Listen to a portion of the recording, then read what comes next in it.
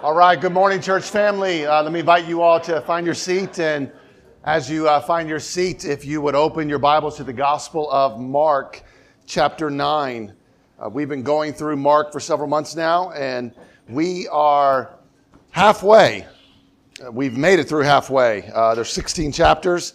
I don't know how much of chapter 16 I will do. We'll get there. But this morning we are starting a new chapter, a new story in Mark 9. The title of the sermon this morning is Jesus Leads Us to His Glory. So let's read the text, open us in a word of prayer, and then we'll jump into the sermon this morning. Mark chapter 9, beginning in verse 1. And he said to them, "Truly I say to you, there are some standing here who will not taste death until they see the kingdom of God after it has come with power." And after 6 days, Jesus took with him Peter and James and John and led them up a high mountain by themselves, and he was transfigured before them. And his clothes became radiant, intensely white, as no one on earth could bleach them. And there appeared to them Elijah with Moses, and they were talking with Jesus. And Peter said to Jesus, "Rabbi, it is good that we are here. Let us make 3 tents, one for you, one for Moses, and one for Elijah." For he did not know what to say, for they were terrified. And a cloud overshadowed them, and a voice came out of the cloud, "This is my beloved Son, listen to him." And suddenly looking around, they no longer saw anyone with them but Jesus only. And as they were coming down the mountain, he charged them to tell no one what they had seen until the Son of Man had risen from the dead. So they kept the matter to themselves, questioning what this rising from the dead might mean. And they asked him, "Why do the scribes say that first Elijah must come?" And he said to them, "Elijah does come first to restore all things. And how is it written of the Son of Man that he should suffer many things and be treated with contempt? But I tell you that Elijah has come, and they did to him whatever they pleased, as is written of him." You will pray with me.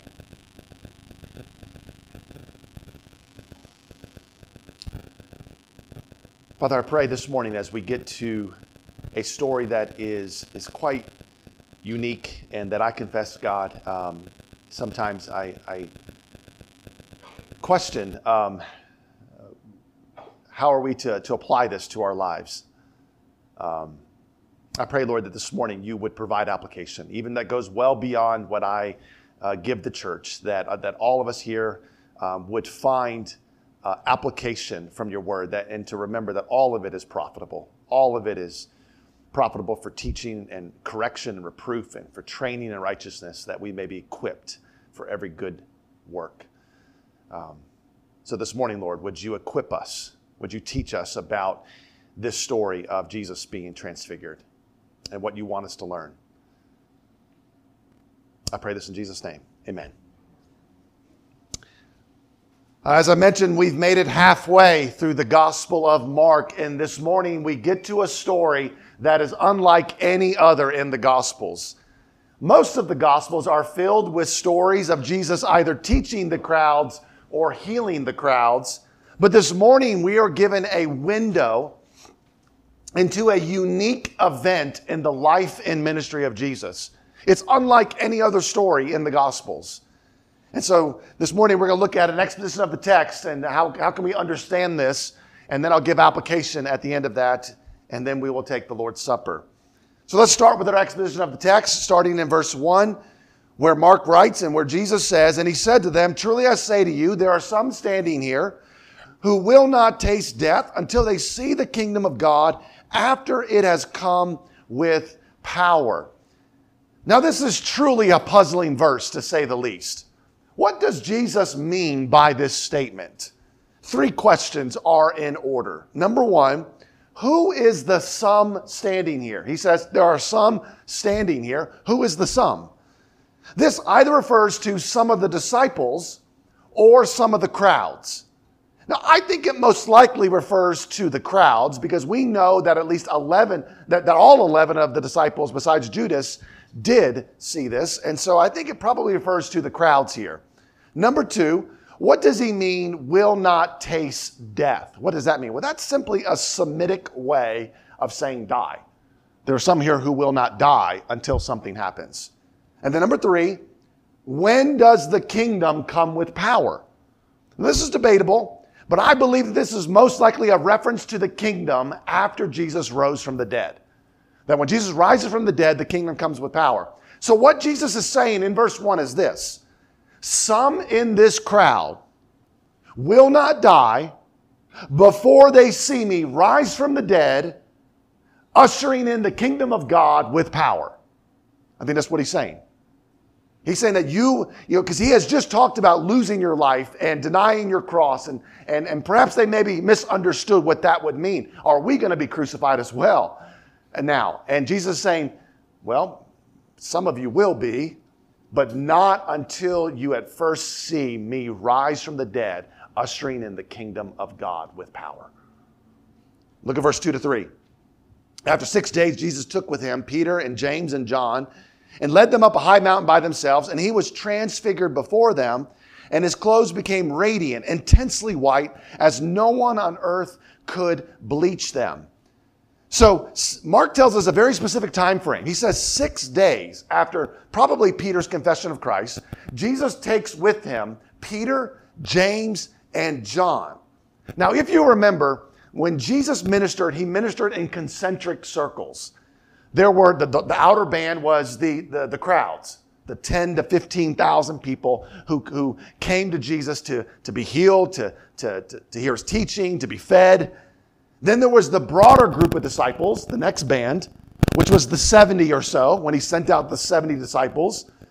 Then there was the inner group, which was the 12 apostles. And then there was another ring of the inner three, Peter, James, and John. Jesus takes this inner three. The other 9 do not come up the mountain, only these 3. He takes them up the mountain by themselves. And I want to draw your attention to this word led. Mark writes, Jesus led them up the mountain. That's important because it means there's an intentionality on Jesus' part here. He wants the disciples to see something. He intentionally leads them up the mountain to see the view, but not the view they are expecting. Mark writes, and he was transfigured before them. Now, what does that mean? That's not a word we use, I think, almost in any context. Transfigured. What does that word mean? The Greek word here is metamorpho. Metamorpho. You can guess what word we get from that. Metamorphosis. It can mean to change in a manner visible to others. Just as you see like a caterpillar turn to a butterfly, it is a change that is visible to us. It can also mean to change inwardly in a fundamental character or condition, to be changed or be transformed inwardly. Now, when this word metamorpho in the New Testament is used of Jesus, in this context, it means the first definition, to change in a manner visible to others. When it's used of us, it means the second definition, to have an inward change. Because Jesus was not inwardly changed here. This was an outward manifestation of him. Now, Mark, what was that outward manifestation? What was that visible transformation that he went? Mark gives us one detail. Mark says that his clothes became radiant, intensely white, so as no one on earth could bleach them. Now, it doesn't have bleach in the Greek here. I don't know why the ESV translates that with bleach. But literally, no launderer on earth could whiten them. He's saying that you would have these people who would be professional launderers. And he's saying no launderer could get these clothes whiter than what Jesus' clothes appeared here. Now, Matthew gives us one more detail. Matthew says that his face shone like the sun. Shone like the sun, which, we see the sun at 93 million miles. I can only imagine what this face 3 feet from them looked like. The verb here is passive. Did you notice that? He did not transfigure himself. He was transfigured, which means the Father is doing this to the Son. The Father is transfiguring his Son. It is not an inward nature that has changed. Do not read this as Jesus is transformed the way that you and I are transformed. Jesus' nature was not transformed. His outward manifestation was changed. One of the questions, that we might have is, what was the purpose of this?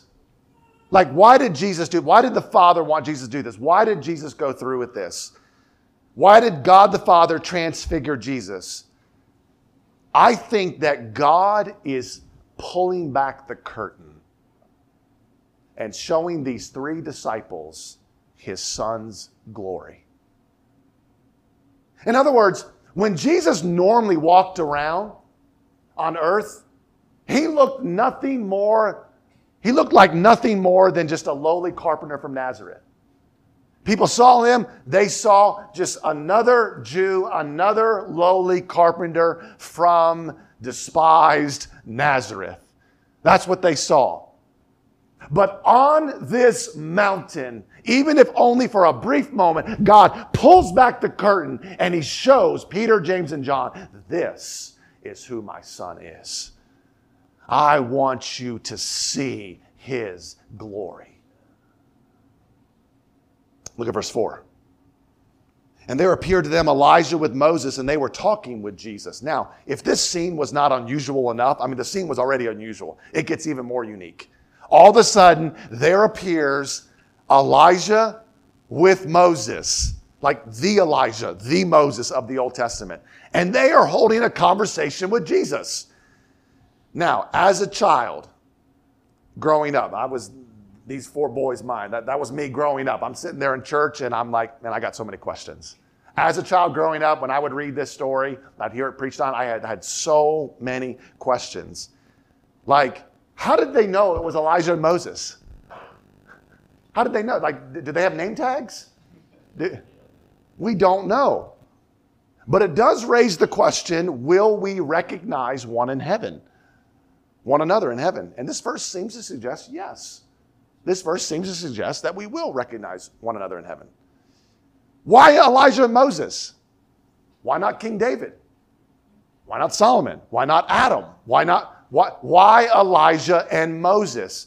Well, both men are traditionally seen as the 2 greatest prophets in Israel's history.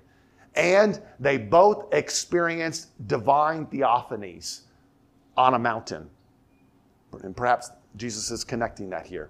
What did they talk about with Jesus, right? What did they talk about? Mark doesn't tell us, but Luke tells us this. Luke tells us that they spoke of his departure, literally Exodus. The word Exodus is a Greek word, and that word departure in Luke is Exodus. They spoke of Jesus' Exodus, which he was about to accomplish at Jerusalem. Which is interesting. I wonder if they were asking him, like, hey, when are you coming back to heaven? What was the purpose of their appearance? Like, why were they there? Why? We understand Jesus showing his glory, but why have Moses and Elijah appear? I am not sure. But I have to believe that at least in part, it was to testify to these disciples about the resurrection from the dead. I think in part, Jesus, God the Father, wanted to give a living testimony to them. Here is Moses. Here is Elijah. 2 men who have, one man who has died. Another one was taken up to heaven in a chariot of fire. But 2 men who are presumed, for all intents and purposes, dead. And here they are before you. Here they are alive. There is a resurrection from the dead. Look at verse 5. And Peter said to Jesus, Rabbi, it is good that we are here. Let us make 3 tents, one for you, one for Moses, and one for Elijah. Now, what do you say when you see your rabbi transfigured? What do you say when you see his clothes become as light and his face starts shining like the sun, and he's holding a conversation with two dead prophets, what do you say? Apparently, you offer to build an Airbnb. 3 Airbnbs. Peter says, it is good that we are here. That is true. That is true. It is a good thing to be in the presence of glory. That's a good thing. But then he says, let us make 3 tents. One for you, one for Moses, and one for Elijah. Now this is so funny to me. I love Mark's commentary on this. Look at verse 6. For he did not know what to say, for they were terrified. Now, most scholars think that Mark's source, gospel, because remember, Mark is not one of the 12. So how did Mark know all this? Mark's source is probably Peter. So I can only imagine Peter retelling this story to Mark. You know, he's like, all right, we were on the mountain, and then his clothes became like white as light, and his face started shining, and then all of a sudden there was Moses, and then there was Elijah, and then I offered to build them tents. I didn't know what to say. I was terrified. Not just afraid. The Greek word for afraid is phobos. This word is ekphobos. Terrified. Terrified. The only other time this word is used, only used twice in the New Testament, the only other time it's used is in Hebrews 12:21, with another man on top of a mountain in the glory of God. Indeed, so terrifying was the sight that Moses said, I tremble with fear. Look at verse 7-8. And a cloud overshadowed them, and a voice came out of the cloud. This is my beloved son. Listen to him. And suddenly looking around, no longer they saw anyone with them but Jesus only. So all of a sudden, there's a cloud. And the cloud overshadows them. That word overshadow means to cause a darkening or a covering. So in other words, like they're, and this cloud may have been, I don't know if it was like a white cloud or a dark cloud. I don't know. But the cloud envelops them. And a voice comes out of the cloud. But it's not the voice of Jesus. It's not the voice of Moses. It's not the voice of Elijah. It is the voice of God. I am so eager and terrified to know what the sound of God's voice is. We get to heaven. What does it sound like? God says, this is my beloved Son. These are the same words spoken by the Father at Jesus' baptism.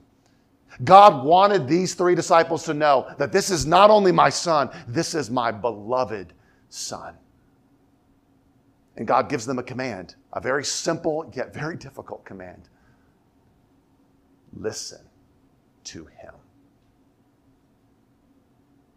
Moses had prophesied this back in Deuteronomy 18:15, where he said, the Lord your God will raise up for you a prophet like me from among you, from your brothers. It is to him that you shall listen. Now, Matthew tells us that when the disciples heard this voice speak to them out of the cloud, they fell on their faces, for they were terrified. But Jesus came to them, and he touched them, and he said, rise, have no fear. And they lifted up their eyes, and when they looked around, only Jesus was left. The Father is gone. Moses is gone. Elijah is gone. And the only one left is Jesus. Now, there may be a symbolism there. I say may. There may be a symbolism here that they are no longer to look to Moses and Elijah. They are now to look to Jesus. Look at verses 9 and 10. And as they were coming down the mountain, he charged them to tell no one what they had seen until the Son of Man had risen from the dead. So they kept the matter to themselves, questioning what this rising from the dead might mean. As they are walking down the mountain, Jesus charges them. That word charge there means literally command or ordered them. He ordered them to tell no one. He says, do not tell anyone what you have seen until the Son of Man, which is Jesus, has risen from the dead. Don't tell anyone about this. Can you imagine witnessing this and then not being able to tell anyone? You can tell the transfiguration wouldn't happen today because in our social media, we'd never make it. I got to post this, right? Like, that we'd never make it. Jesus says, you can't tell anyone about this until after I rise from the dead. And so, unlike many in the crowds who just could not keep their mouth shut, the disciples actually obeyed. They actually, the first time I can think of when Jesus said, don't tell anybody, they actually didn't. They actually didn't tell anybody until after he rose from the dead. They kept the matter to themselves. Can you imagine the other disciples, what they thought? All this time you didn't tell us? You knew this? All the while, though, while they're walking down the mountain, they have this lingering question in their mind. This question that just keeps spinning in their mind. They're thinking, what is this rising from the dead that he keeps talking about? What is this? And what does that mean?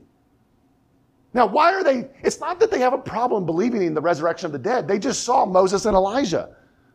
They don't have a problem believing in the resurrection of the dead. They have a problem believing that the Messiah will rise from the dead. Why? Because rising from the dead means the Messiah must die. In other words, the disciples, they still don't have a framework for the Messiah dying. They still can't comprehend this notion that the Messiah must die and rise from the dead. And so they're still struggling with this. So, in other words, because they're struggling with this, that is why they ask the question they do. They ask a question. Look at verse 11 and 13. And they asked him, why do the scribes say that first Elijah must come? And he said to them, Elijah does come first to restore all things. And how is it written of the Son of Man that he should suffer many things and be treated with contempt? But I tell you that Elijah has come, and they did to him whatever they pleased, as it is written of him. So they ask this question because they don't understand the idea of the Messiah dying and rising from the dead. Now, what's the connection here?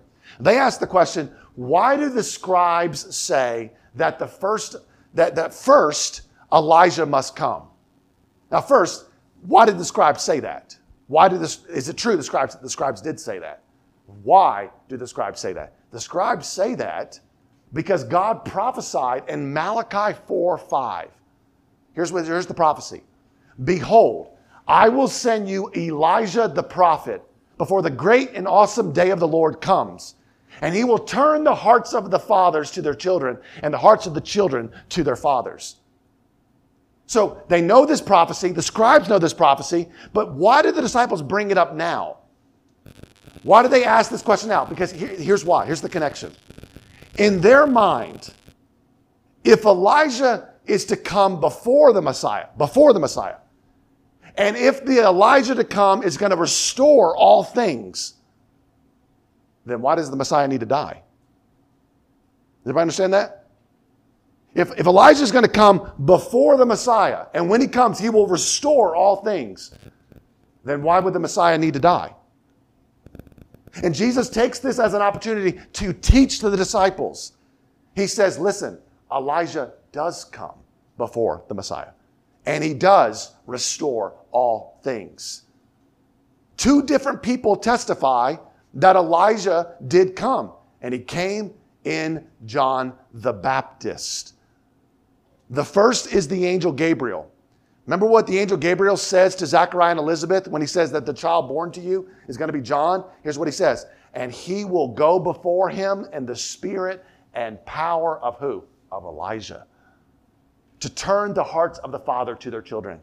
The second one is Jesus. Jesus comes right out and says that the Elijah in Malachi 4 is John the Baptist. Jesus says, if you are willing to accept it, he is the Elijah who was to come. Matthew 11:13-14. So here's what Jesus is saying. Jesus says that the spirit of Elijah came. He already came in the spirit of John. And he does restore all things. But that prophecy has to be reconciled with another prophecy. That prophecy has to be reconciled with another prophecy. What prophecy? Jesus asked them a question. He says, why then is there so much written in the Old Testament that the Son of Man should suffer many things and be treated with contempt? He says, you know this prophecy in Malachi, but then you also know prophecies like Isaiah 53. The sufferings. Why is there so much in the Old Testament that the Messiah will suffer and be treated with contempt? And so what Jesus is trying to get them to see is that John, he did come and restore all things, but not in the way you are thinking. Not in the way you are thinking. The people didn't receive him. They didn't receive John. They did to John whatever they pleased. We know that Herod imprisoned him and had John beheaded. And so Jesus is saying, look, you've got to put these two together, disciples, that John came and restores all things, and the Messiah will be treated with contempt and suffer and die. And these two things go together. What Jesus is saying is that just as John was a forerunner to the life and ministry of Jesus, John was also a forerunner to the suffering and death of Jesus. Just as John was treated, so will Jesus be treated. That's Jesus' point here. We'll stop there with our exposition. Application of the text. I admit I wrestled to get an application from this because it's such a unique event. It's like, like go be transfigured. Where do I get application from this? We always believe that the Word of God has application. The word, even in the genealogy, I taught a Friday night series on genealogies. We always believe the Word of God has application. I have 7 exhortations for us. Here they are. Number 1, taste and see the power of the resurrection of Jesus Christ. Taste and see the power of the resurrection of Jesus Christ. Jesus makes a perplexing statement in verse 1. He says, there are some standing here who will not taste death until they see the kingdom of God after it has come with what? Power. Now, why does Jesus make this statement? Why does he say this? Well, I have to think that he says this here because given the context, what have we been reading about? We've been reading about Jesus telling the crowds that you must deny yourselves, take up your cross, and die daily. Right? You must follow me. Follow me to where? Follow me to suffering, rejection, and death. Now, if anybody heard those words, that seems like a failed mission, doesn't it? Like, that doesn't... This is an election year. If you're trying to start a campaign, telling people to deny themselves, take up their cross, and die, and lose their life, that's not a very successful campaign. That's not the best strategy. But Jesus assures them, he says, do not fear. You will not only see the kingdom of God, you will see it with power. When Jesus died, the movement didn't die. It didn't die. It actually expanded. You read the gospel, the book of Acts, 3,000, 5,000, to here we are 2,000 years later to millions. There are millions of Christians today. Jesus promised the disciples that they will witness the power of the kingdom of God through the power of the resurrection of Jesus Christ. Jesus says, listen, I understand that you may taste death. You may taste death. In fact, if you're a Christian, you should taste death every day of your life. We must die daily. You will taste death every day of your life. But before you taste final death, you will see and experience the power of the resurrection. Over the past 2 weeks, we've been talking about this. The idea of denying self, taking up our cross, losing our life, losing this world. And that feels impossible, right? Sometimes, when you read these, and there's two extremes when you read Mark 8 about the whole, for anyone who would come after me, let him deny himself. It can either be like a rubber ball or like a boulder. Rubber ball means like you read that and it's just, it doesn't land. Yeah. Deny myself, take out my cross. I know that. Yeah. Where are we going for dinner? It just bounces right off of you. Doesn't hit you, right? Doesn't land on you the weight of those, right? That's one extreme. The other extreme is they can be like a boulder. Like it just crushes you, and you're just like, I can't move. I can't do this. I can't live this life.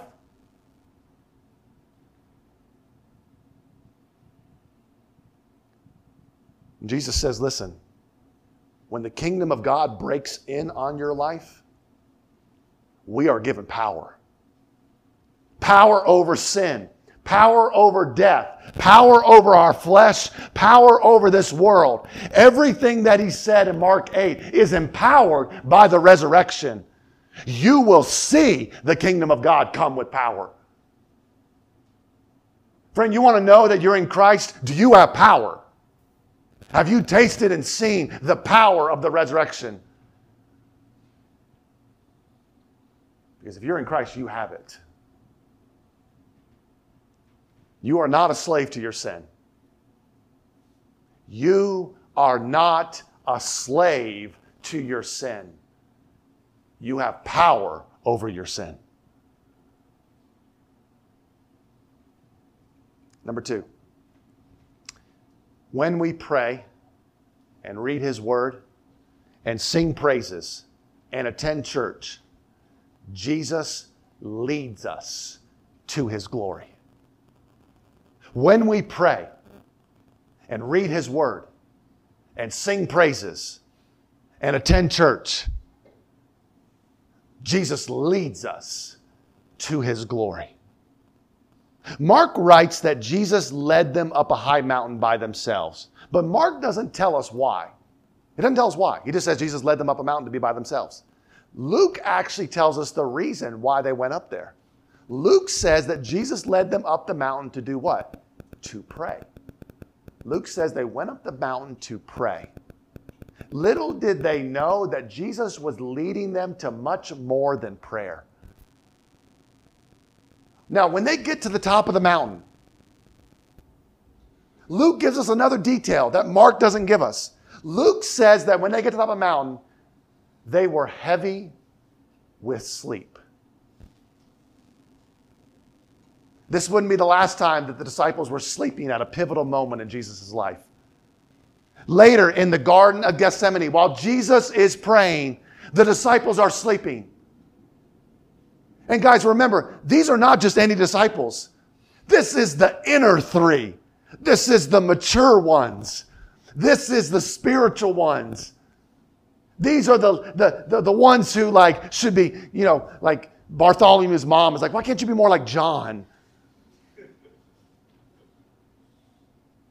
Imagine if the disciples had slept through this. You imagine Jesus standing there, shining in glory, his clothes looking like light, and all his glory is being displayed for everyone to see, and they're just snoozing away. Can you fathom it?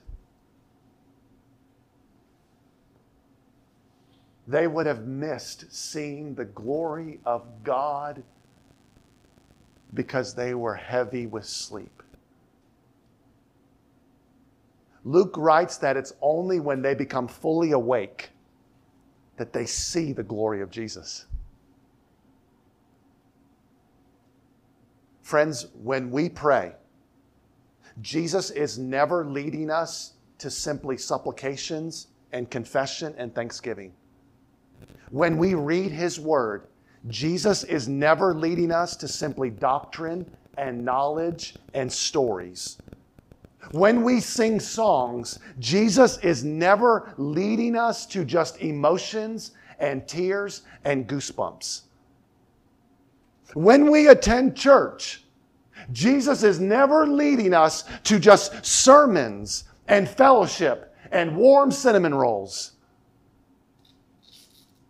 Jesus is leading us to His glory. He desires to show us His glory.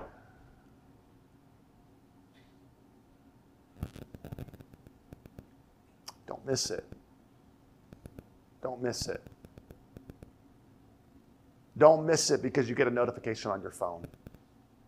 Don't miss it because you can't resist video games at 2 a.m. Don't miss it because you have so much to get done. Don't miss it.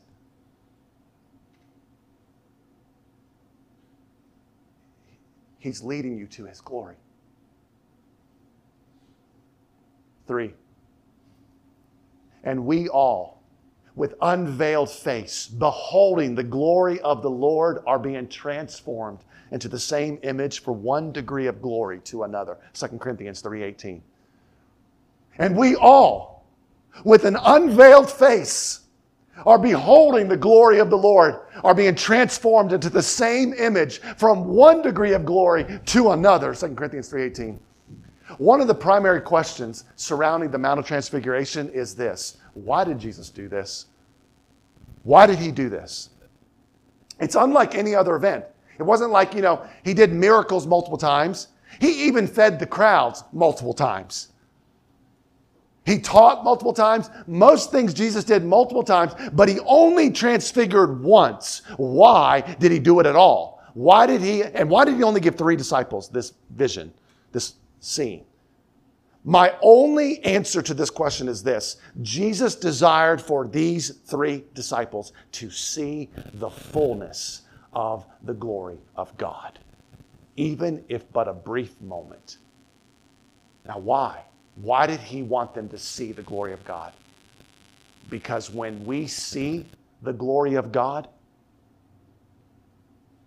it's not just Jesus who's transformed. We are transformed. The glory of God changes us, transforms us. Now, how does that work? Paul writes in 2 Corinthians 3:16-18, when one turns to the Lord, when we turn from looking at the glory of the world and all the glory that the world can offer us, and we turn from it and we look upon His face and we turn to the Lord, the veil is removed. It's removed. And we all, with an unveiled face, beholding the glory of the Lord, are being transformed into the same image from one degree of glory to another. That word transformed, same word as transfigured. What Paul is saying is that when we turn to the Lord, the veil, what is the veil? The veil is a hardened heart. Sometimes you come to the Word. People can... There are many in every church where you can read the Word over and over and over again. You can attend church year after year after year, and you're like, I don't see it. You keep talking about the glory of the Lord. What are you talking about? I don't see any glory. This veil is a hardened heart. It covers our eyes. We can't see it. But when we turn to the Lord, He removes the veil. And with an unveiled face, we see His face, His glory. We see the risen Savior, and His glory transforms us, changes us. It makes us a new creation. This transformation should be radical. Like it's like people who know you should say, look, you're like a different person. Someone should not know you like in like 10 years, like, look, like who you were 10 years ago and today, like it's like the same. I don't really see a difference. No. You see the glory of God and it changes you. You look different. You sound different. You value different. You're just different. It transforms you. Imagine somebody looking at a caterpillar and saying, what a beautiful butterfly. That's not a butterfly. Yeah, it is. No, I can see it's not. It looks different.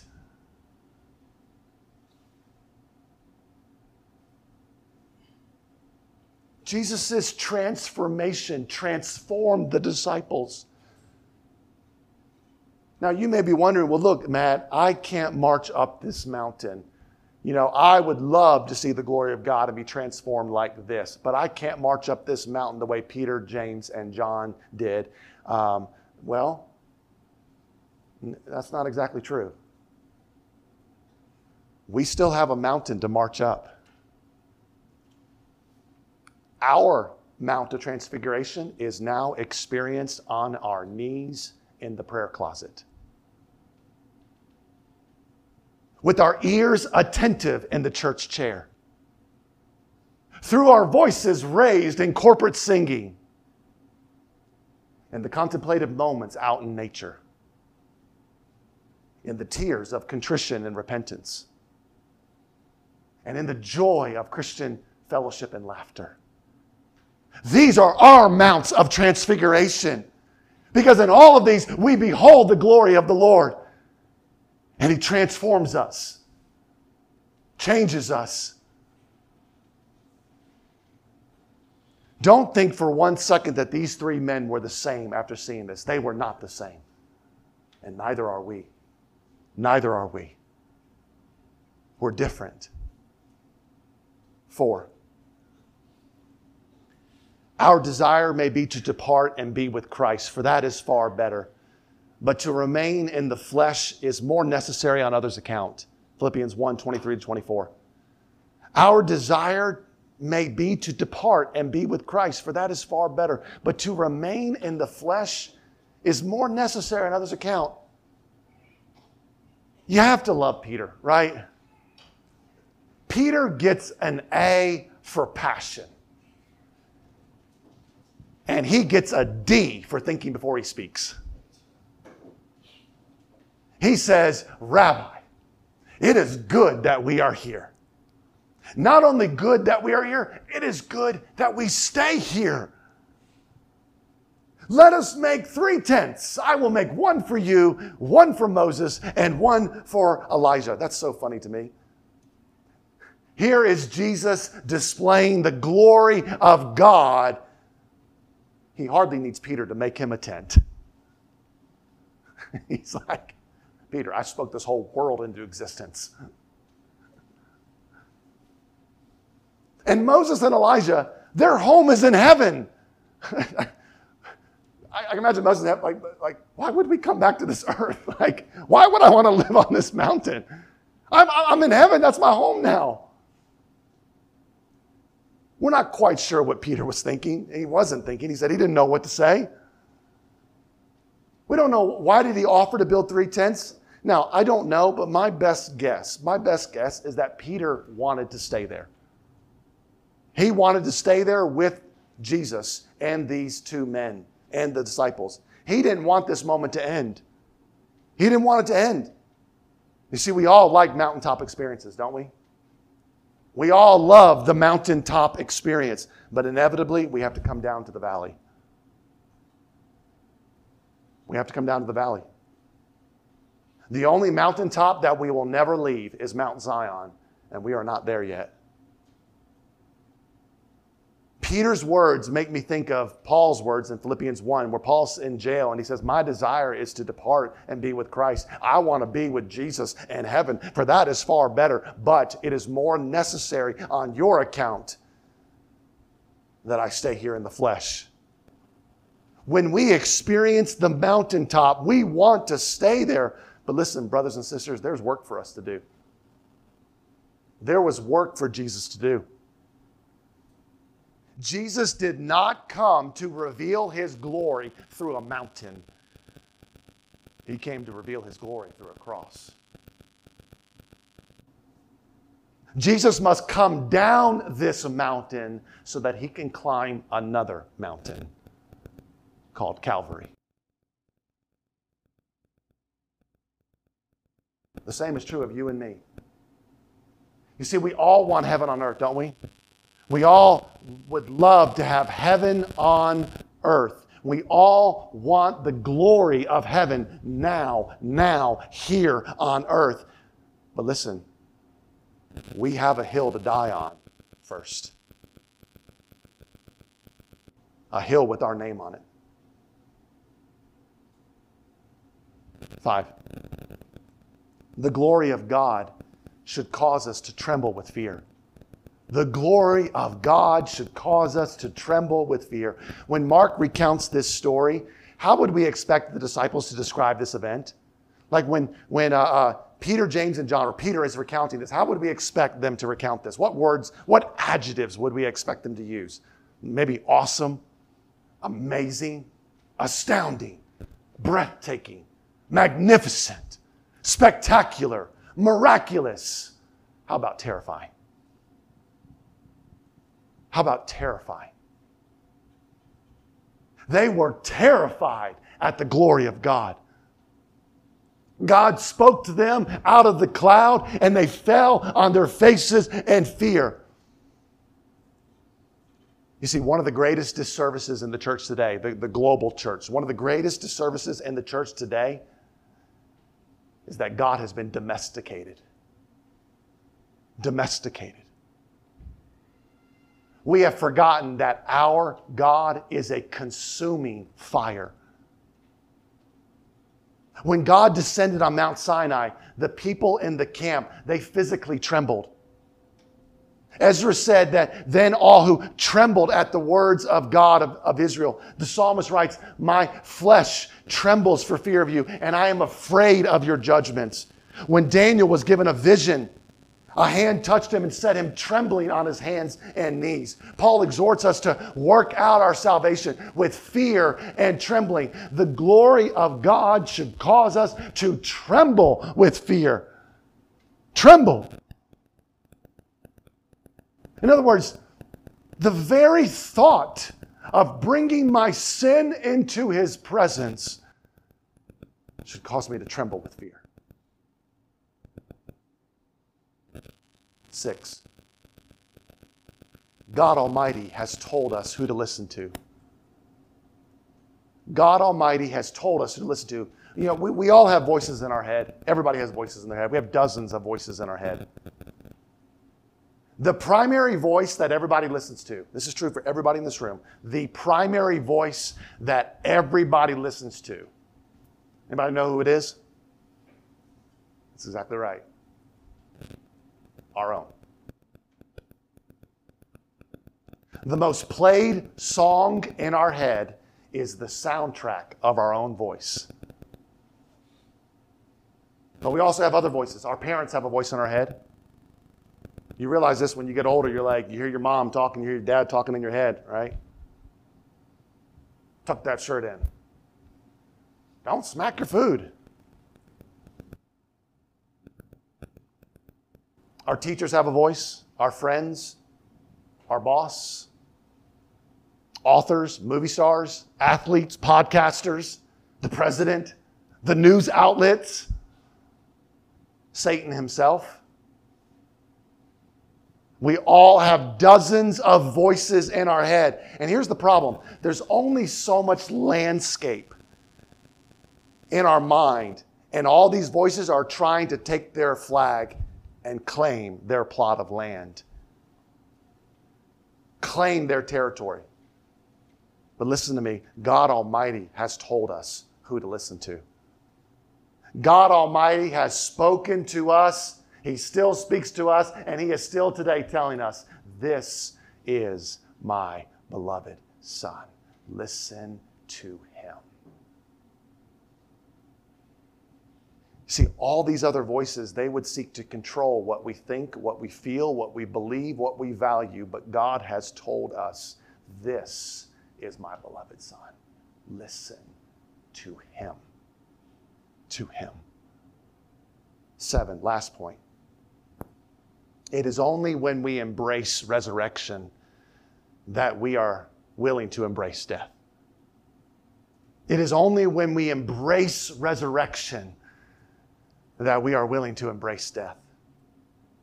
The interaction between Jesus and the disciples as they're coming down the mountain tells us that they still didn't understand the suffering and rejection and death of the Messiah. They're confused because they know that Elijah's coming, and when Elijah comes, he's going to restore all things. But if he restores all things, how is it that the Messiah is going to be killed? How is that possible? And Jesus points out their misunderstanding.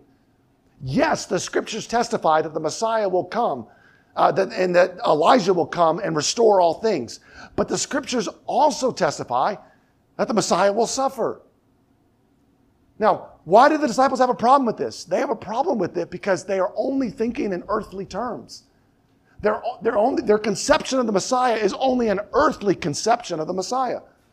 And when you're only thinking in earthly terms, you have no framework for suffering. Do you know why the majority of the church, myself included, does not have much of a framework for suffering? Because we're so earthly minded. When we are earthly minded, we do not have a framework for suffering. When Christians only think in earthly terms, we have no framework for denying ourselves, taking up our cross, dying daily, and losing our life. It is only when we think in eternal terms, when we embrace the fact that I will rise from the dead. It's only when I embrace that reality, I live in that reality, that I now have a framework for suffering. I now have a framework for suffering and death. It means that no matter what happens to me in this life, let the world disown me. Let my parents disown me. Let my spouse disown me. Let my children disown me. Let the world leave me. I will rise from the dead. I will be with my Savior when I die. It is only when we embrace resurrection that we freely are willing to lose our life. Let's pray.